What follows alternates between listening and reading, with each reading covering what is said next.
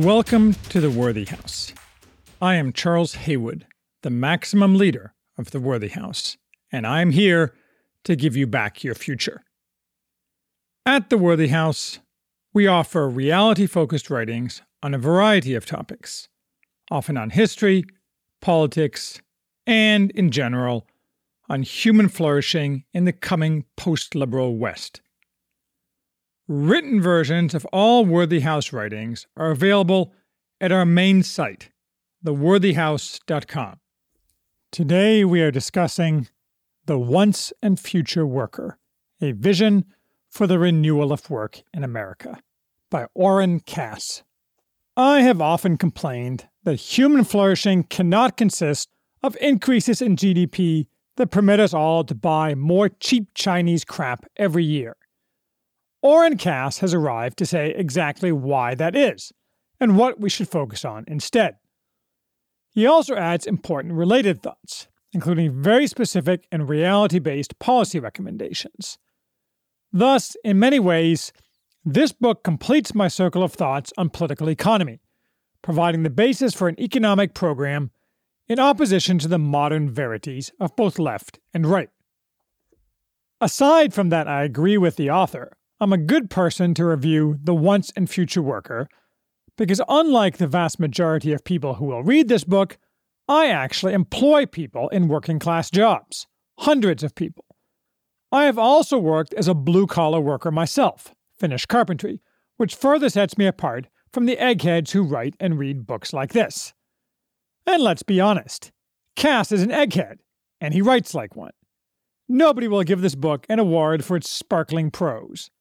But that doesn't make it less interesting. Cass's core datum is what is often noted, but just as often ignored, by our ruling classes. That all the increases in GDP in the past 40 years have not changed workers' wages, the median of which, in real terms, has basically stayed still. His concern is not the trendy worry that such stagnation leads to support for Trump, who appears almost nowhere in this book, nor that inequality as such is bad, though Cass thinks that too. Rather, it is that workers with good jobs and good wages are the bedrock requirement for strong families and communities. And only with strong families and communities is long-term economic prosperity and societal flourishing possible. It is therefore not a substitute for good jobs for all workers to instead maximize GDP through societally destructive methods, and then hand out cash to unemployed workers to make them whole, because neither they nor we are in fact made whole by such balance sheet maneuvers. Cass offers a fresh way of looking at this by directly rejecting the metaphor of the economic pie. That pie is treated by both Republicans and Democrats as the summum bonum of all government policy, when the reality is that pie omits many economic and social elements critical to society. This obsessive focus on economic piety, get it, results in part from the error of prioritizing consumption over production. While naturally consumption and production are closely related, making consumption society's sole end results in the denigration of producers, and thus of workers. Most of the activities and achievements that give life purpose and meaning are, whether in the economic sphere or not, fundamentally acts of production. Another way of saying this, though Cass does not go quite so far, at least explicitly, is that we are capable of being happy if we are productive yet very poor, and much more likely happy than if we are unproductive yet are still able to buy more cheap Chinese crap every year. Cass's plan, in opposition to economic piety, is productive pluralism, creating the economic and social conditions in which people of diverse abilities, priorities, and geographies, pursuing varied life paths, can form self-sufficient families and become contributors to their communities. Productive pluralism will lead to human flourishing, genuine opportunity tailored to individual needs, and if done right, to a healthier and stronger overall economy over time, one that leads to sustainable growth through increased productivity. We have triple the GDP we did in 1975, though not triple per capita. And among much of society, we have broken families, destroyed communities, dependent people, and rampant suicide and addiction. Per capita GDP, therefore, is not an accurate measure of prosperity. In many ways, Cass is reacting to the portrait of parts of America shown in J.D. Vance's Hillbilly Elegy and Charles Murray's Coming Apart. But he is showing a path out. Cass does not go into great detail about what constitutes a strong family. But it's clear enough what he means. A two-parent family with income that, ideally, one parent earns can comfortably support the whole family over decades in the place they live, including children, without government assistance. That family should be based on the obligation to provide and the obligation not to be a burden on society. Responsibility is key. Such families, it is indisputable, produce the best outcomes for children, for the parents, and for the communities of which they have always formed the backbone. And it's good jobs at good wages that make such families possible. Moreover, increasing such families will erode dependence on the welfare state, and will diminish the contempt in which workers are held by the professional managerial elite. I think Cass is wrong about that, though. The contempt comes from class hatred, not economic difference. Republicans are wrong because efficient markets only maximize GDP, and that is far from enough. Democrats are wrong because their policies, while claiming to help workers, actually cater to a coalition whose interests do not lie with workers, and therefore their solutions are no solutions at all. What Cass wants to do is define our social goal with precision, then implement nonpartisan policies that achieve that goal, knowing, of course, that everything has costs and benefits. His goal is a stronger labor market that leads to a stronger society. By labor, or workers, he means not the small slice of professional managerial elite who dominate the national conversation and politics, but, roughly, the working class. He doesn't define that, but it's apparently roughly coterminous with Joan Williams's definition in white working class, the middle 55% or so of families by income, and without a college degree. His purpose is to lift up and renew the lives of that large group of people, accepting that will not be free, even for those people. Cass rejects the idea that automation will effectively eliminate workers. He correctly identifies that if the profits of automation are correct, productive pluralism is a fool's errand. But he says all the indicators show no movement at all to workers losing their jobs to automation. Instead, to the extent automation grows significantly, it will mostly just make workers more productive, not obsolete, thereby increasing output with the same number of workers. This truth is masked by that output has been held basically constant for some time. If it were allowed to increase, the same number of workers would be employed, just to produce more. Recent GDP increases, in other words, have not come from increased output. Increasing output by each worker is practically the definition of economic progress. This line of thought is a variation on Say's law. Automation is not a phase change. Citing Robert Gordon, Cass notes that even the fantastic technological advances of the late Industrial Revolution never powered output increases greater than 2.5% per year. Everything takes time. Plus, a great many jobs simply can't be automated, whatever boosters like Elon Musk may say. Therefore, automation is not actually an existential threat to workers' jobs, and may in fact benefit them hugely. I agree with this analysis from personal experience. As I have discussed elsewhere, neither strong artificial intelligence nor things like true driverless cars are ever going to arrive, if ever means in my children's lifetimes. 6 years ago, I spent quite a bit of money trying to design robots to perform the industrial functions around which my business revolves, basically putting liquids into bottles. It did not work. The simple fact is that for my business, which involves a wide range of constantly changing form factors, people in combination with dumb machines is an infinitely superior solution, and it always will be. My industry will never be any more automated than it is. For similar operations that have fewer form factors, the same is true.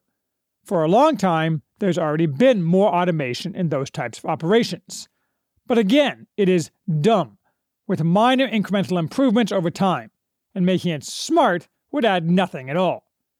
True, other industrial processes may be susceptible to automation. For example, we tend to think of car manufacturing, but their production has been automated for decades, and Cass cites experts who tell us that among the most automatable jobs are tour guides, real estate agents, and fashion models, along with school bus drivers. My conclusion is that this is all vaporware, and it'll never arrive at all, since it's based on the same defective magical thinking as driverless cars. But if it does, Cass is probably right that the impact will not be disastrous at all for workers. And he's also probably right that a more likely technological future is more jobs for workers from jobs in new industries like additive manufacturing, i.e. 3D printing. Cass also defines work. It is labor activities that are actually productive and known and felt by the worker to be productive. Substitutes are not acceptable. Cass has no patience with Andrew Yang, tech entrepreneur and pusher of the universal basic income. The idea government should pay all people for existing, wholly disconnecting consumption from production, because automation is going to take all their jobs, and that video games are an excellent preparation for, and if necessary substitute for, work. Cass holds that productive work is meaningful to the worker because it allows him to provide and offers him a role in his family and in his community. Which set of rules and actions creates the building blocks of society?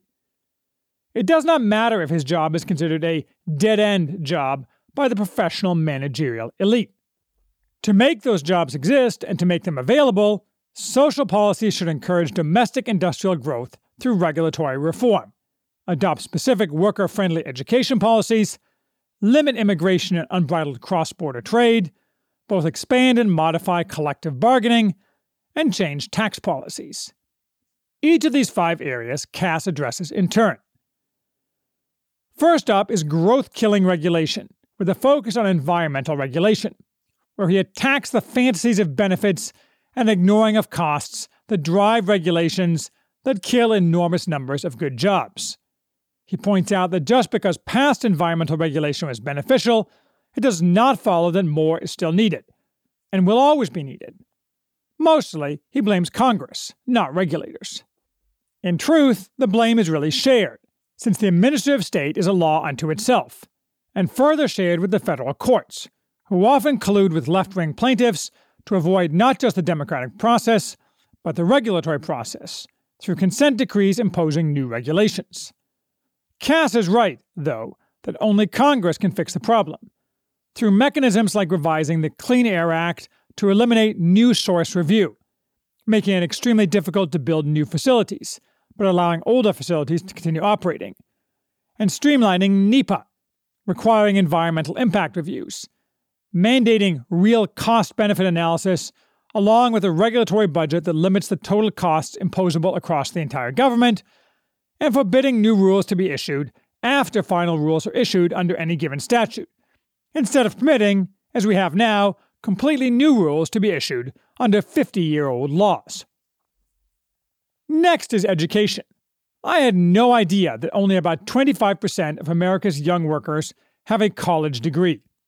No other industrialized country follows America's system of pushing all young people into a college degree from which they often receive little benefit and is often socially destructive.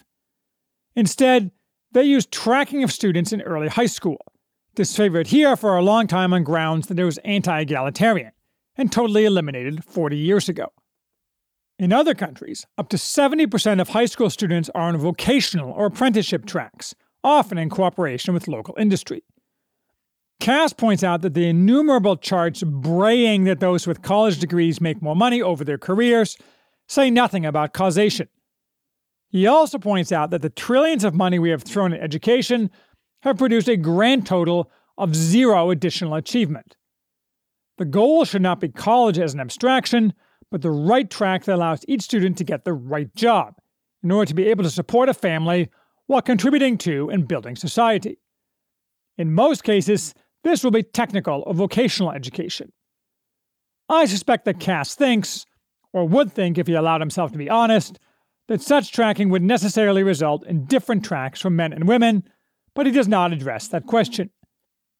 He notes that the huge subsidies we give to college, the federal government spends 8 times the amount on college funding that it does on vocational funding, are handouts to the employers of the professional managerial elite. Cass then turns to borders. Unsurprisingly, he calls for sharply restricting admitting unskilled immigrants and for privileging skilled immigrants. He rejects that there are many jobs Americans simply won't do. As far as illegal immigrants currently in the country, he suggests a LIFO approach. Last in, first out. If you just got here, you get kicked out right now. If you have been here for 5 years, you get a work permit for some years. Longer than 10 years, you get 10 years of work and a path to citizenship. Then Cass cues up global trade. He goes through an analysis not dissimilar to Clyde Prestowitz's in The Betrayal of American Prosperity. Cass's key point is that free trade isn't good for us in the long term if trade is imbalanced in type, exchanging electronics from China for our garbage, the same example on which Prestowitz focuses, or funded with debt. Those imbalances with key trading partners result largely from the deliberate intervention by foreign governments to achieve specific strategic objectives benefiting their countries in the long term. We have no such policies at all. The trade war has already started, but only one side is fighting. This imbalanced trade reduces our productive capacity, encourages a focus on consumption, and erodes our future relative ability to trade on good terms. And it harms American workers, who, to be sure, are also consumers, but their being able to buy more cheap Chinese crap does not offset the erosion in their wages, their stability, and their communities. That said, the solution isn't tariffs, which are a crude and easily politically distorted device. Nor should we get rid of agreements like NAFTA, which are mostly beneficial to workers. Nor does Cass really endorse the mercantilist policies found in many other countries, which I, on the contrary, think would be a good idea, but not in the current American ship of fools political dispensation. Many of the other policies Cass advocates in his book, including vocational education and regulatory reform, he thinks would also help here, along with others specific to this area, such as greatly expanded government funding for R&D and manufacturing. That's carrot. Stick should also be applied, in the form of punishing trade-discriminating countries by denying student visas.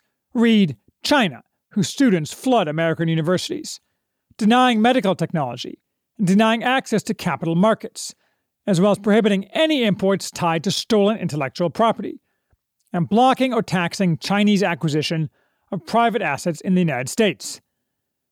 Cass has little patience for claims that free flow of capital is some form of wonderful benefit. And in any case, as with all these policy prescriptions, he is more than happy to trade off some drag on GDP for an economy with real strength, and workers who can contribute to a better society. Next is unions. Cass thinks that regulatory costs, applied with a broad brush by government functionaries ignorant of workers' real needs, often harm the ability to offer good jobs. But the goals of regulation, such as worker safety, are often sound. But as with new environmental regulations being issued using as authority 50-year-old laws, the National Labor Relations Act is past its use-by date. The solution is to allow workers to collectively bargain with employers, not through traditional unions, which are wholly corrupt and, since most of the old goals of workers, such as safety, were achieved long ago, spend their days demanding destructive work rules, circuitous grievance procedures, and counterproductive seniority systems. Moreover, they are merely a tool of the Democratic Party. 97% of political donations from unions go there, not advocates for actual workers. Workers know that unions as constituted now don't actually represent their interests, which is why union membership has dropped so sharply and is still dropping. Cass only addresses private employee unions, not government employee unions. This is probably because, for the most part, government employees are not workers in the sense Cass uses at all. They are parasites, and in any case, unions of government employees should be totally forbidden, for reasons I've laid out elsewhere. Instead, we should have co-ops, partially on the German model, and also integrated with the vocational apprenticeship model the Cass recommends when discussing education. The co-op can tailor workplace conditions more precisely, including by negotiating certain terms of workplace regulation. It will be forbidden from engaging in political advocacy. Such alternative collective bargaining arrangements are currently illegal under the NLRA, so again, congressional action would be needed. Cass caps his analysis with offering generally applicable prescriptions, mostly relating to tax policy, rather than encouraging domestic investment through narrowly tailored subsidies like the Wisconsin Foxconn plant, or cutting corporate taxes to encourage investments, which acts as a bludgeon with much of its benefits not accruing to workers. We should encourage hiring by offering companies large direct tax credits for each worker employed. Most of all, though, we should simply offer a wage subsidy, government payments that increase worker pay without increasing employer expense, thereby encouraging employment. This is the most efficient and least distorting solution. Sure, it's redistribution. So what? I'm a member, or rather my company is a member, of our local Chamber of Commerce. That's only because we get 10% off health insurance that way. Otherwise, I hate their guts. Every time they say something, I cringe, because their view is the same economic piety that Cass attacks. I just was never really able to say with specificity why that was wrong, though much else the Chamber says is obviously wrong, like their stupid virtue-signaling advocacy of leftist social demands. Cass has helped me identify the flaws in their thinking. Of course, the problem is that if I went to a Chamber meeting and said all this, they would look at me like I was the problem. They would be completely uncomprehending, and just think I was some kind of drunk cretin. That's the problem. There is no powerful constituency for any of these proposals, or even for any of Cass's goals. Even if there were, Congress could never bestir itself to adopt any of Cass's proposals. Which is too bad, but doesn't make this book any less worthwhile.